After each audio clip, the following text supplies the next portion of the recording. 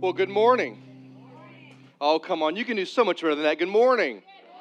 We are so glad that you're here today. And today we're going to continue in our series, Getting the Story Straight. And as we've gone through this series, hopefully what we've recognized is that Jesus has a standard of way of living for those who call themselves followers of Jesus. In fact, he used the phrase salt and light in Matthew chapter 5, that we are the salt of the earth, that we are the light of the world. And if we are salt and we are light, there is a standard with which he wants us to live by.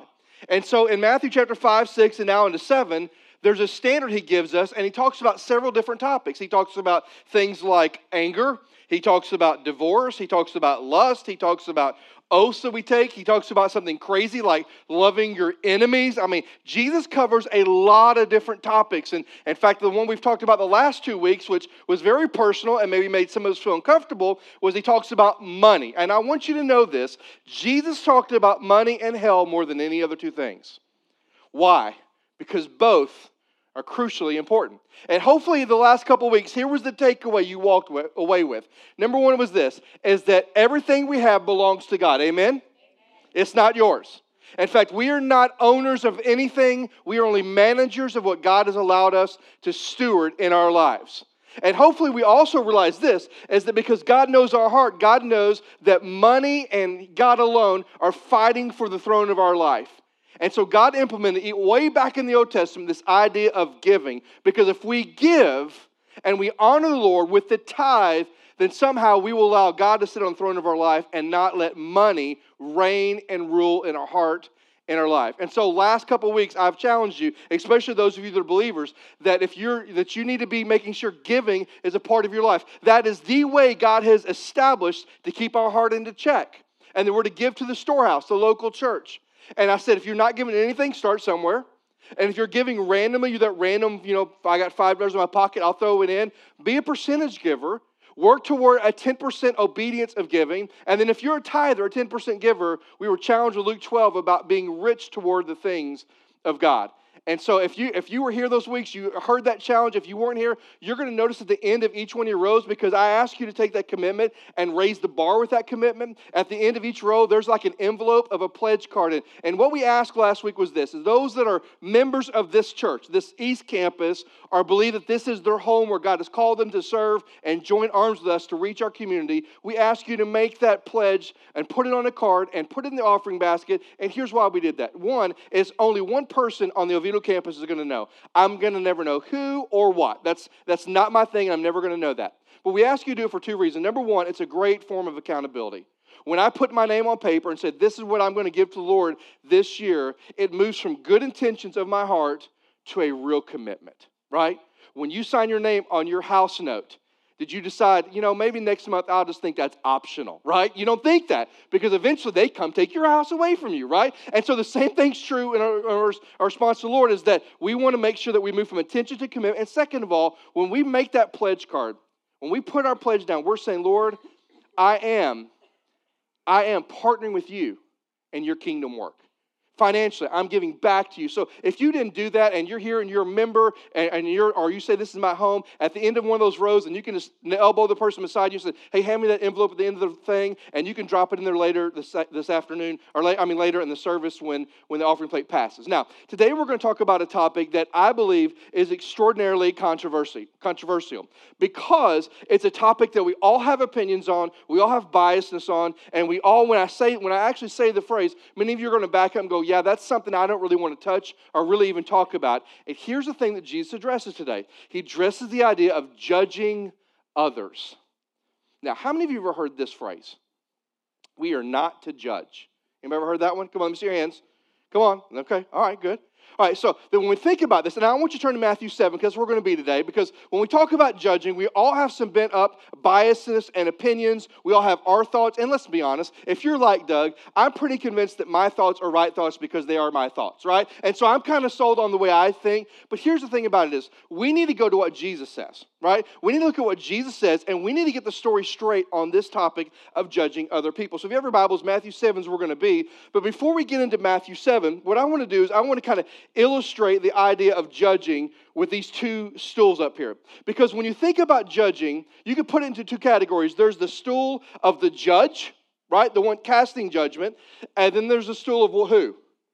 The one being judged, right? So, for example, many of us have found ourselves in times of life sitting in this stool right here. Now, the interesting thing about this stool here is we are looking at a situation or maybe a person's life, and when you sit in this seat, it's kind of powerful, isn't it? Because when you sit in this seat, you're making discernments about somebody else's life, about the way somebody else is living.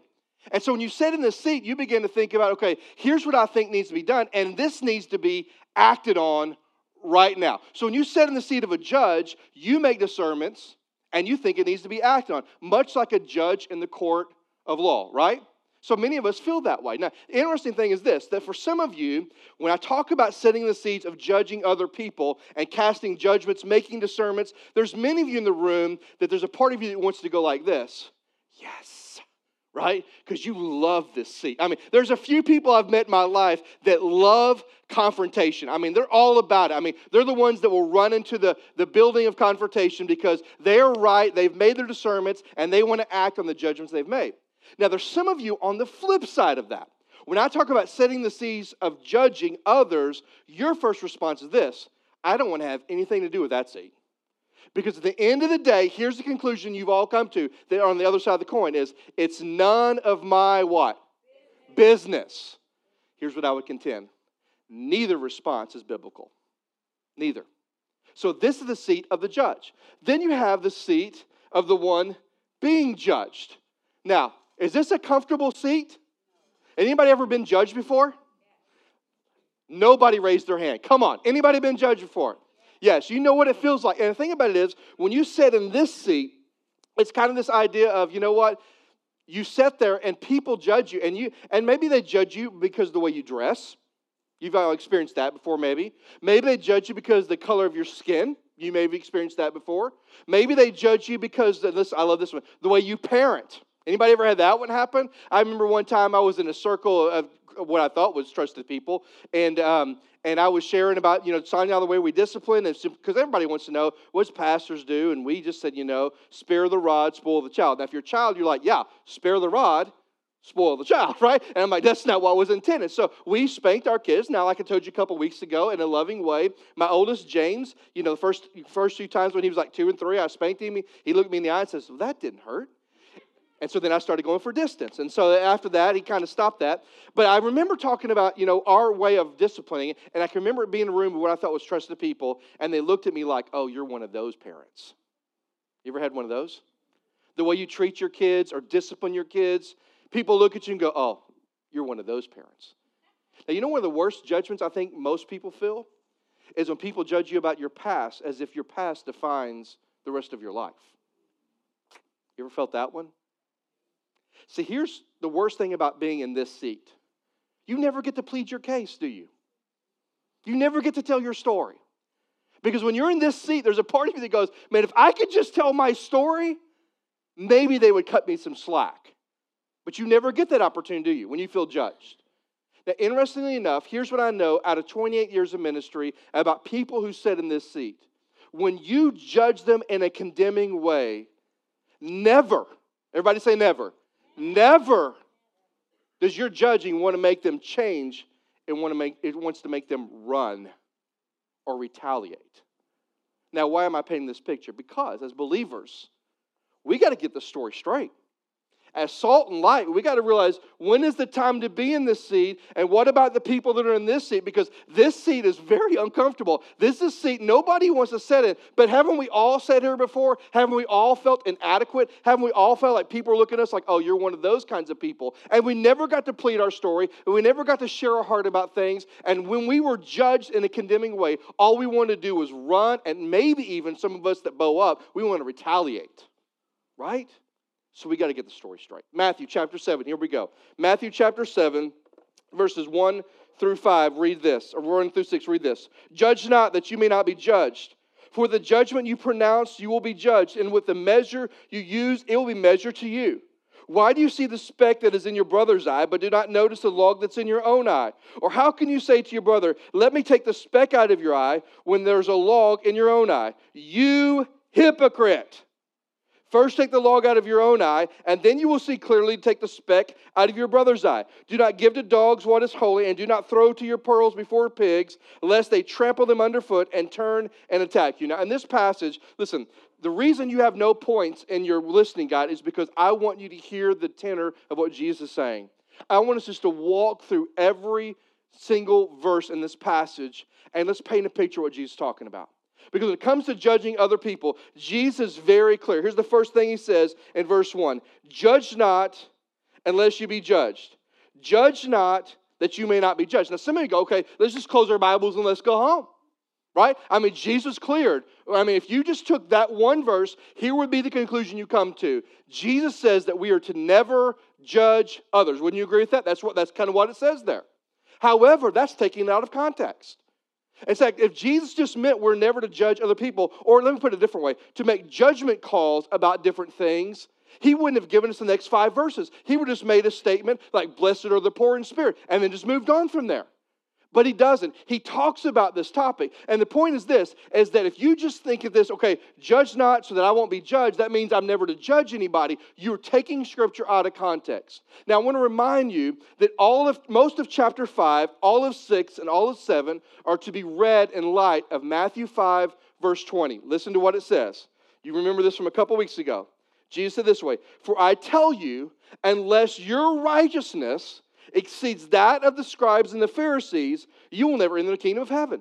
Now look, that one verse is the tone for the rest of the Sermon on the Mount, because the rest of the Sermon on the Mount is Jesus paralleling the way the Pharisees lived and how we are to be different. That's why he says, love your enemies. Why? Because the Pharisees weren't. That's why he talked about keeping our vows. Why? Because the Pharisees weren't. That's why Jesus talked about money and worry. I mean, why? Because there's a righteousness of the Pharisees that was wrong, and Jesus says, I want you to live differently. So when you look at this passage, judge not lest you be judged, you can't take it out of context, because this verse is generated from Matthew 5:20. Unless your righteousness exceeds that of the Pharisees, you will not enter the kingdom of God. Now, why would Jesus say that? It's because if you read the Gospels, here's one thing you know over and over and over again. How did the Pharisees make judgment calls about people? Were they loving? Were they considerate? Were they compassionate? Or were they harsh, abrasive, and condemning? They were harsh, abrasive, and condemning. Absolutely, right? That's how they operated. And Jesus says, listen, I want the way you make judgment calls to be different from the Pharisees. Then he goes on, he says this in verse 2. Here we go. Verse 2, he says this. He says, for with the judgment you pronounce or use, you will be judged, and with the measure you use it to you. In other words, Jesus says the way that you judge other people and the measuring stick that you use to judge other people is the same measuring stick and the same way that you too will be judged. Now, who's our judge as believers? Who's our judge?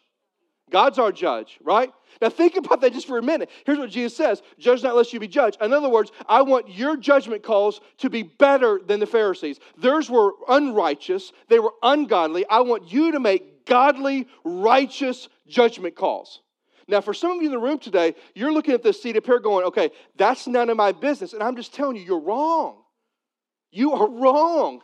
That's not scriptural. That's not biblical. You can't just wash your hands of someone else's life that's going down a life of sin that you know and are close to. You can't just wash your hands and walk away and go, it's none of my business. You are just wrong in that mindset. And Jesus says, he's not saying that. He's saying, I want your judgment calls to be better than the Pharisees. But just know this, the way you judge and the measure you use, that's how I'm going to judge you. Now think about that one. Come on, think about that. Think about ways that you've judged people in the past. What if God imposed that judgment to us in our life? Wouldn't that be a bit scary for some of us? Come on, can we just be honest in the room? Or anybody want to be honest this morning? How many of you have wrongfully made judgment calls about people before? Okay, I would raise everything if I could, right? I mean, we all have. So what if God judged us the way that we've judged other people? We're in trouble, that's right. Now here's the thing. What if we did it God's way? Would it look differently? You better believe it. So I want you to think just for a minute. What are some ways that typically we judge other people? I have a list because I'm a list guy. And so here's some things I think about. Number one, I think we judge people presumptuously. We presume upon people. We hear a rumor about someone and we presume it's what? It's true. Now, that is the most asinine thing I've ever heard in my life. But we do, right? I mean, we hear a rumor about someone, and our first thought in our flesh is, well, it's probably right. They act that way all the time anyway. We presume. Or not only do we presume about rumors, we presume about motives. Like we know why they did what they did. You look at someone and there's maybe known sin in their life and you presume about why they did that. Like the motive behind. Only God knows the motives of our heart, doesn't He? And we presume to know the motive. So we judge presumptuously. Also, we judge hypocritically. Right? I don't know about you, but I'm quick to spot sin in everybody else's life. And I'm really slow to spot it in my life. You know why? Because I don't want to change, but I think you really ought to change. Aren't you the same way? I mean, I'm real quick to point it out in everybody else. I mean, come on. Everybody that's married in the room, did I just describe your marriage relationship? Come on, you don't have to, you can just wink at me because I don't want to create any strife in the marriage, okay? You just wink at me, you can kind of, you know that we're on the same page. But isn't that a lot of marriage sometimes? In fact, most times when I do marriage counseling, here's the first thing I tell marriage couples. When you have a disagreement or an argument, and in fact, I even teach how to fight fair when I do marriage counseling. I think that's important. It can grow the marriage. But here's what I always say. You've got to start with the one most important question when a disagreement happens. And here's the question. You ready? You might want to write this down. It's not related to text, but it's important. What's wrong with me? What's wrong with me? Because when I'm doing marriage counseling, you know where everybody wants to start? With them. I want to start with Sonia because you know what? I know I'm pretty lovable. I don't know about her, but I know that I'm easy to live with. I'm very compliant. I clean up after them. I want to start with them, not me. Right? Same thing's true when we judge people. We're hypocritical. I'm quick to spot sin in everybody else's life, but slow to spot it in my life. And most of us do that. We also judge hastily. Right? We are quick to make judgments with no background. We are quick to make judgments, and we have no rest of the story, as Paul Harvey would say. We know none of the rest of it. We just hastily to make decisions, right? We look at it, we think what we think, and then we make judgment calls based on that. And we judge hastily. Another way we judge is unfairly. Right? We judge unfairly. Here's what I mean. We have no evidence of our assessments, and we base our assessments on bias, not fact. We make judgment calls on biasness, not fact. Let me give you one more thing. I think how we judge people. We judge people, and this is maybe the worst of all, unmercifully. I don't know about you, but sometimes I'm not very forgiving. I'm not very great. I know it's hard to believe that, right? I'm not very gracious. I'm not very kind. And I think sometimes if we were to ask people that aren't in this room today, when we make judgment calls about things in your life, how do we do that? I bet you most people would say that many of us judge people unmercifully. We are not gracious. We are not kind. We are not compassionate. Now here's a question. Does any of those things I just mentioned sound like how Jesus judges us? Is He hasty? No. Is He merciless? No. Is He unfair? No, He's just, right? Is He hypocritical? No. Is He presumptuous? Not at all. Now listen to me. When Jesus says, judge not unless you be judged, He's not saying, He says, for the measure that you judge, you also be judged. He's not saying don't form an opinion. He's not saying don't make judgment calls. What He's saying is the measure you use when you judge people is the same measure you're going to be judged. So here's what we need to know. If that's the case, when we feel like we have to make judgment calls, we need to apply the golden rule. The golden rule is in Matthew chapter 7, verse 12, and it's this. Do unto others as what? Right. Matthew 7:12. Let's read it just so you know it. Matthew 7:12. So whatever you do to others that they would do to you, do also to them. So treat others the way you want to be what? Treated. Now He says, listen. Judge not lest you be judged. When you make judgment calls, don't make judgment calls the way the Pharisees made them, unrighteous. Make them in a righteous way. Make them in a godly way. But just know this, whatever measuring stick you use and whatever way that you choose to judge someone, that's how I'm going to judge you. And I'm just telling you, we will find ourselves at times needing to sit in this seat, and we'll get to that in a minute, needing to sit in this seat. And when we do it, We need to make sure we apply the golden rule, and we do to others and treat others the way that we want to be treated. Amen? Now, Jesus goes on. He says this in verse 3. He kind of calls out the hypocrisy of the heart. He says, why do you see the speck in your brother's eye, but do not notice the log that is in your own eye?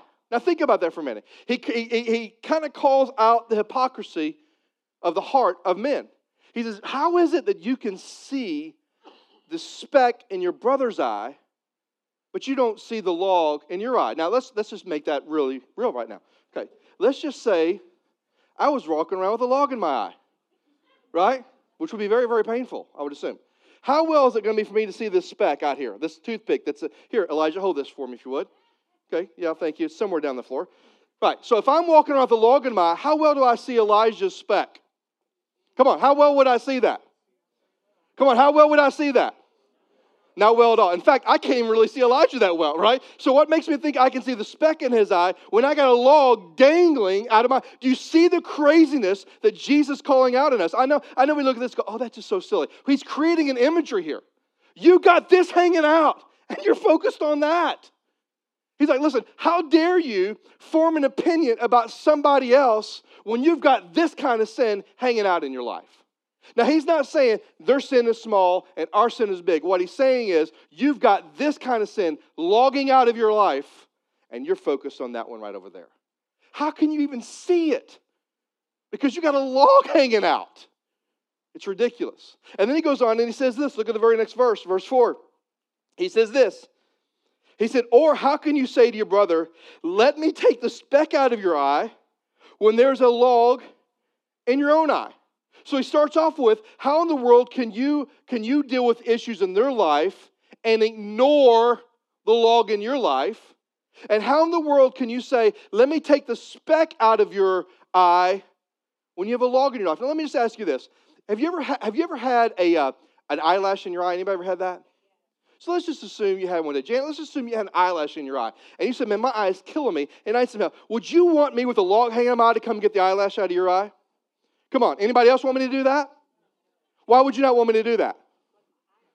Yeah, it's not just about scratching the eye. I may gouge your eye out, right? Because I can't see well enough, and so I'm manipulating this thing. Because, I mean, isn't it crazy how I'm moving around with this log, acting like it's in my eye? But the point of that, Jesus is saying it's the same thing for us. We think we can address the issues in other people's life, and we're ignoring this the whole time. How foolish is that? Now listen to me. Does Jesus deny that there's a speck in someone else's eye? He doesn't, does he? He doesn't deny that they've got sin in their life. He doesn't do that. But he simply says this, how in the world can you address the sin in their life and ignore the sin that's in your life? But don't we do that all the time? And not only that, but how can you see it well enough to remove it when you've got this hanging out of your eyes? And so Jesus is like, he's not denying that there's sin. He just like, it makes no sense to me that you would try to correct them when you've got this hanging out of your life. And then he makes this awesome statement in verse 5. He says this. This is his profound moment, this crescendo moment when he says this. You what?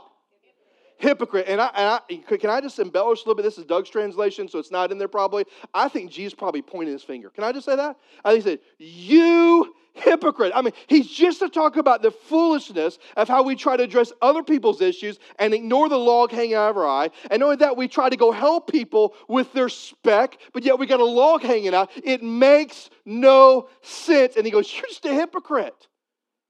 But then he doesn't stop there. See, if Jesus had just stopped there, we could go back and say, it's never our job to judge. But he doesn't stop there. Why? Because listen to this. At the end of the day, Elijah still has a speck in his eye, doesn't he? Come on. Does he still have a speck in his eye? And let me ask you this question. Does this log in my eye need to be dealt with? Does the speck in his eye need to be dealt with? You better believe it. So Jesus doesn't stop. Look what he says in verse 5. He says, you hypocrite, first take the log out of your own eye. And then I love this, and then you will see how. Wow. Clearly. And to take the speck out of your brother's eye. Now, here's what Jesus is saying very clearly. Before we try to go help somebody else, before we try to deal with the issues that's in their life, we need to start with looking at our lives. And before I can help Elijah with the speck in his life, I need to remove the log from my life first. Right? Now, can I just say something that's personal that I've noticed about me in my life? It may not be true of you, but it's true of me. I have found in my life, when I get really angry about the sin in somebody else's life, it's probably because there's a sin like that that's raging in my life that I don't want to deal with. And it's easier for me to get mad about their sin than to address my sin. I don't know if it's because sometimes I feel like if I get angry enough about their sin, somehow that appeases the fact that I've still got sin in my life. I don't know. But I know that there's been times in my life I have gotten so angry about somebody else's sin, and I think it's because really maybe there's something in my life going on that I'm just not willing to address. Do you ever feel that way sometimes? And so Jesus says this, listen, you got a log. It's got to be addressed. They got a speck. It's got to be addressed. Here's the plan. Take your log out first. Look at your life first. And then you can see clearly. See, now, Janet, if I don't have a log hanging in my eye, would you want me to help you with your eyelash? You know why? Because I can see. You know why? Because I understand. Because I just took a log out of my eye. I just took a log out of my eye, and I know the pain of that. So I'm going to be gentle when I go to Janet, because if that hurt my eye, I can't imagine what that's doing to her eye. So now that I've taken the log out, now I'm ready to help because I see clearly. Do we understand? If you got that, say, I got that. Because I'm telling you, that's a huge moment in the story. Because here's the deal. If I go address Elijah's speck before removing the log, listen to this. This is huge. This is the most important part of today. If I go address his speck before removing the log in my life, I will go with a condemning spirit. But if I go to him after I take the log out of my eye, I will go with a kindness and a compassion and a mercy, because I understand that I am the chief of sinners too. And I go with humility. So now when I go to Elijah, I'm not coming condemning. I'm coming with a heart that's loving, accepting, and embracing, and merciful. Do we see the difference? So you know what the Pharisees were doing? They were trying to fix it with a log hanging out. And Jesus says, here's what you're going to do as salt and light. Take the log out of your eye first, and then go help your brother or your sister. Now, there's two questions I want you to write down that I want us to answer today. As we look at this passage, there's two questions. Here's the first one. What is the heart of what Jesus is trying to communicate? What is the heart of what he's trying to communicate? And I've said it, but I want to repeat it. I want to get down to the nitty-gritty here. It's this. Unrighteous judging is condemned. Unrighteous judging is condemned. Here's what I mean. The Pharisee kind of way of judging. The holier-than-thou kind of judging. The judging that is hasty. The judging that's unmerciful. The judging that is unfair. The judging that is presumptuous. Unrighteous judging of other people is absolutely condemned. If you got that, say amen. Okay, you weren't convinced of that. If you got that, say amen. Now, you know why you were soft the first time? Is because you're like, I kind of like being hasty. I kind of like being unfair. But I'm telling you, if we're going to do this thing right and we're going to do it God's way, we have to understand that unrighteous judging is condemned. It's not okay to be hasty. It's not okay to be unfair. It's not okay to be presumptuous. It's not okay to be those things or hypocritical. Unrighteous judging is condemned. Second thing I want you to know is that righteous judging is necessary. Righteous judgment calls are necessary. Jesus never said the speck did not matter, did he? In fact, he came back at the end of verse 5 and says, after you've taken the log out of your eye, you can see clearly to go help and remove the speck out of their eye. The speck is still an issue. And I'm just telling you, listen to me, that righteous judgment calls is necessary in the life of a believer. It's our job. It's our responsibility. Sin cannot be overlooked. It can't be. Sin is not to be overlooked. Sin has to be dealt with. And if you know of a brother or sister in Christ that's deep into sin, it is your biblical responsibility as a follower of Jesus to go to them with love and kindness after removing the log out of your eye and go to them and help them with the speck that's in their eye. Let me qualify that. I'm not talking about going to someone because you heard a rumor. Okay. In fact, in ministry many times, and some of you have been in ministry or you've been in leadership, you know this. All the time you'll get people come up to you and say, hey, I need you to go talk to someone because they've done this. That's always a bad place to go because it didn't happen to me. I didn't see it. I didn't experience it. But when I read the Bible, Matthew 18, which we'll get to later on this year, Jesus has a very clear-cut way of how we're to go somebody. You go to them by yourself, and if that doesn't work, then you take somebody with you. And if that doesn't work, you take them to the assembly, the church, or the gathering, and let them know. I mean, the clear cut is that as followers of Jesus, we have biblical responsibilities to confront sin. If someone's hurt you, if someone's got sin in their life, and they're a brother or sister in Christ, and you know about it, not heard about it, but you know about it or you've seen it, it is our responsibility to go to them. And I know what you're thinking, but I'd rather somebody else go. I know, I do too. But it's our responsibility. Can I just tell you some of the hardest, sweetest, most difficult, and most gone south moments in my life is being living this passage out? I've seen reconciliation in powerful ways, and I've seen people duck and run, and it breaks my heart. But at the end of the day, my responsibility is to obey my Heavenly Father. Amen? That's my job, my responsibility. So what is the heart of what Jesus is trying to communicate? First of all, unrighteous judging is condemned. Secondly, righteous judgment calls are necessary. Judgment calls. Now, when I make judgment calls, righteous ones, are those condemning or are those loving? Do those come before I take the log out or after I take the log out? After. Don't miss that. Now, the second question I want you to ask is this. What is the blueprint for making godly judgment calls? What is Jesus' blueprint in making godly judgment calls? And you know this. We've just talked about it. First of all, take a look at my life. Take a look at me. When I see sin maybe in Elijah's heart, go, okay, why does this bother me so much that I see this in his life? Or, not only does it bother me so much, but do I have all the facts? I mean, I saw this happen, but am I being hasty here or do I know it? And then last of all, I look at it and go, okay, before I go to him, I need to do what? Take the log out of my life. You know why? Because I'm a sinner. I blow it. And before I go to him, I need to remove this from my eye so I can go to him. And now when I go to him, I'll go to him with compassion and love and kindness, not being condemning. That's the blueprint. Look at yourself first. Secondly, then go to your brother or sister in Christ. Now, I wrote this little note down in my notes here because it's important for me. Here's truth, I believe. When I come to terms and deal with the sin that's in my life, now I'm ready to help others with sin that's in their life. Right? When I come to terms and deal with the sin that's in my life and raging in my heart, now I'm ready to help other people deal with the sin that's in their life. Now, there's one more verse, and when you read it, it seems so out of place in this passage. But it's so important to this passage. Because Jesus just said, hey, judge not lest you be judged. The measure you use, that's the way you're going to be judged. We get that. And then he goes to this whole experience about how can you say that you can see their speck and yet you got a log in your eye? How do you think you can go help them and yet you got a log in your eye? And so we get that. So Jesus says, take the log out and then you go, we get that. But then this verse 6 is a peculiar verse because look what Jesus says. It's the wrap up of this passage. He says this, do not give to dogs what is holy and do not throw your pearls before pigs or swine, lest they trample them underfoot and turn to attack you. Now, doesn't that seem a bit peculiar with the passage that we're reading? That all of a sudden we're talking about logs and specks. Now there's dogs and pigs that are mentioned here, right? Like, what's this got to do with it? Well, listen to me. This is important, and here's why. Because in this passage, Jesus tells us, one verse, Jesus is telling us and giving us insight on who we are to confront and who we are not to confront. Now, let me just real quickly tell you this. Guys, can we get those lights back on back there so they can see? Listen, here's the deal. Who we are and who we are not to confront. Jesus says dogs and pigs. Now, who is he referring to here?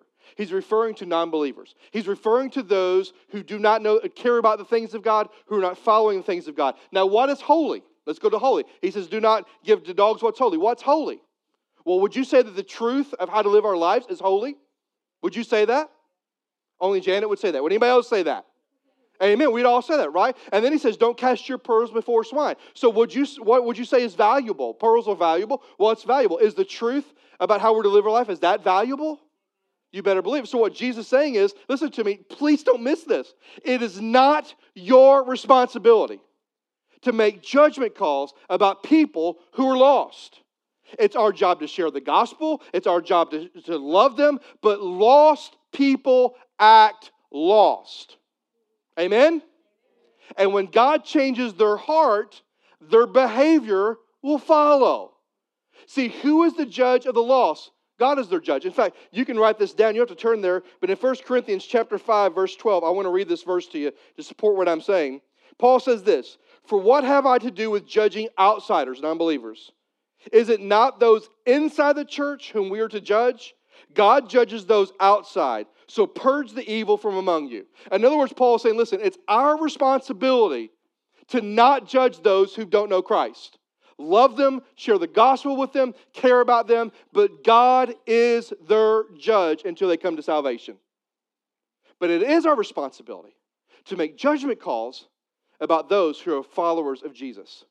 So if you see someone who follows Jesus, who's deep into sin, are doing some things. In fact, it's as simple as this. Maybe you're at a restaurant and you're passing by and you see someone sitting that goes to this campus at a booth and they don't see you, but you pass by and you just hear them just kind of throw out a stream of profanities and just casual conversation.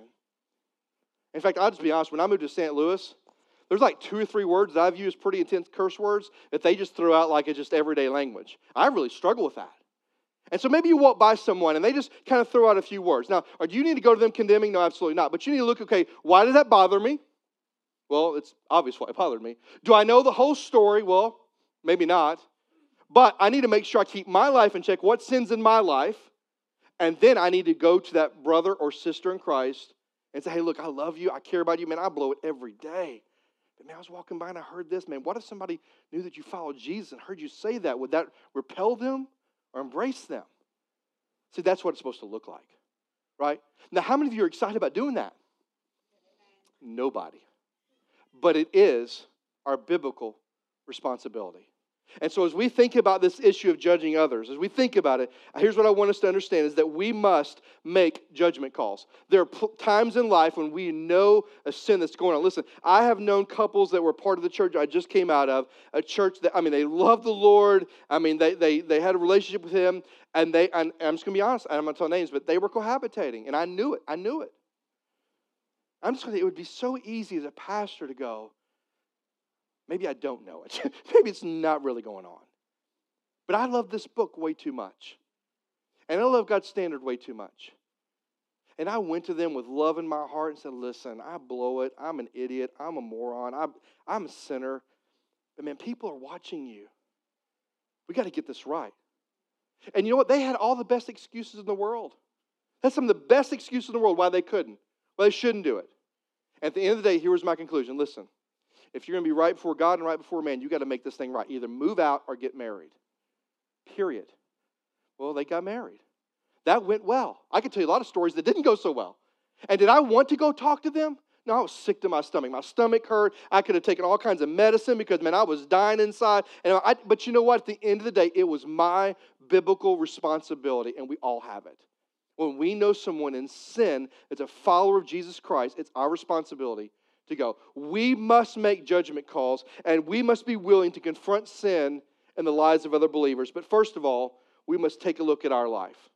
Now, here's what we're going to do today is an invitation. I want you just to stay with me. If you're with me, say, I got you. This is a tough topic.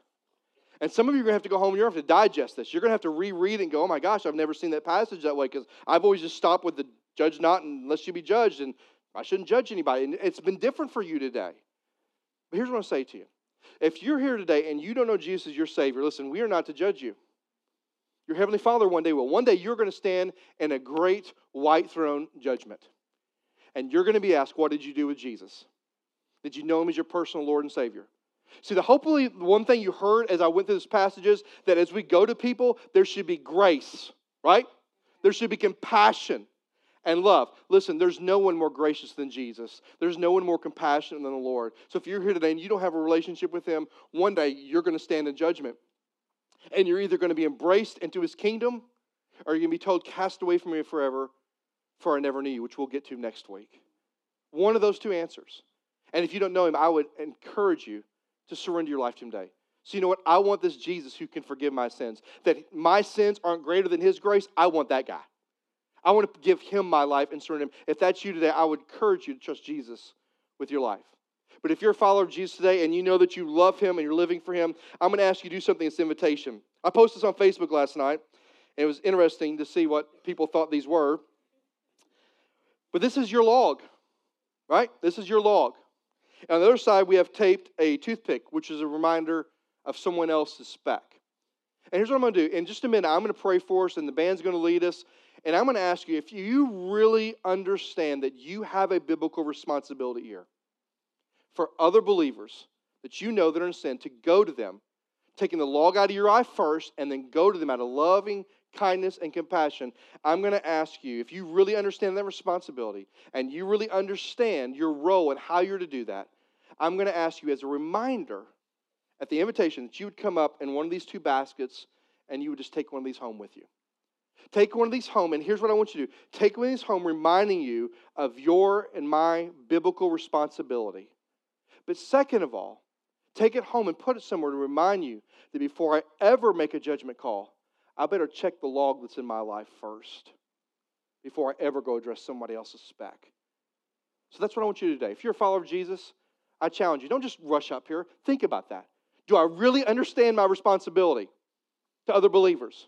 Am I willing to take up that responsibility, even though it's painful and it stinks and I never want to do it? Am I willing to do it? And am I willing to take one of these and remind myself that before I ever address someone else's issues, I need to take the log out of my life first? And if you'll do that, I'm going to invite you when we pray and say amen and the music play to come grab one of these, take it home. Please don't put it in your drawer. You will never see it there. Put it somewhere every day that you're going to see, remind you of your role, your responsibility, and the logs that we have in our own life so that we might address others. And listen to me. Why is this important? Because listen, healthy churches grow when people do this. Churches become more and more healthy when people take on biblical responsibility. So that's the invitation today. Let's pray together. Everybody stand with me as we pray. Every head bowed and every eye closed. We're going to pray today.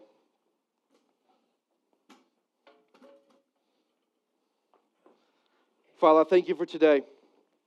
I know this passage is one of those we kind of look at and go, it goes against everything I've been told. I've been told from the world, don't judge. Don't have a position. Don't have an opinion.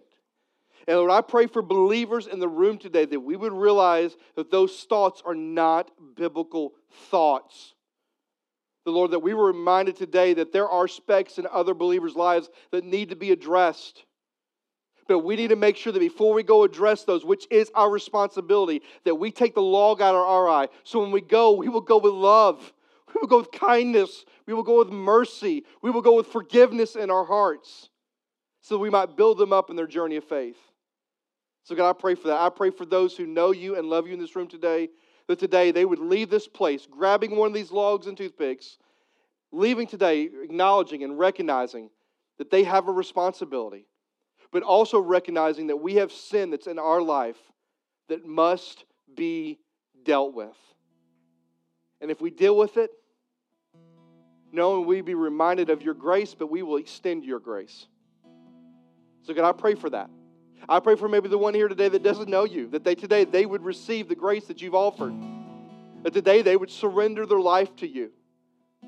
Today they would understand that the standard you've called us to is the standard you live by, which was a life of grace and compassion and forgiveness, where your payment was greater than any sin we could ever make, if we will just surrender to it. So I pray for those who need to surrender. God, this moment is yours.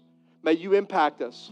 God, for those of us that understand our responsibility and want to keep it in front of us and keep in front of us the sin that we've got to continually deal with, may you move us in this invitation to grab this piece as a reminder. We love you, Lord. Speak to us today. Move in our hearts and our lives. For it's in your precious Son's name we pray. Amen. Amen. As you feel led, you may want to pray. You can come pray. If you're ready to take on that responsibility, lightly, and very seriously, not lightly, and really remember that we have logs in our own eyes, and we've got to address those first, I invite you to come and grab one of these and take these with you today. However the Lord's leading you, would you respond?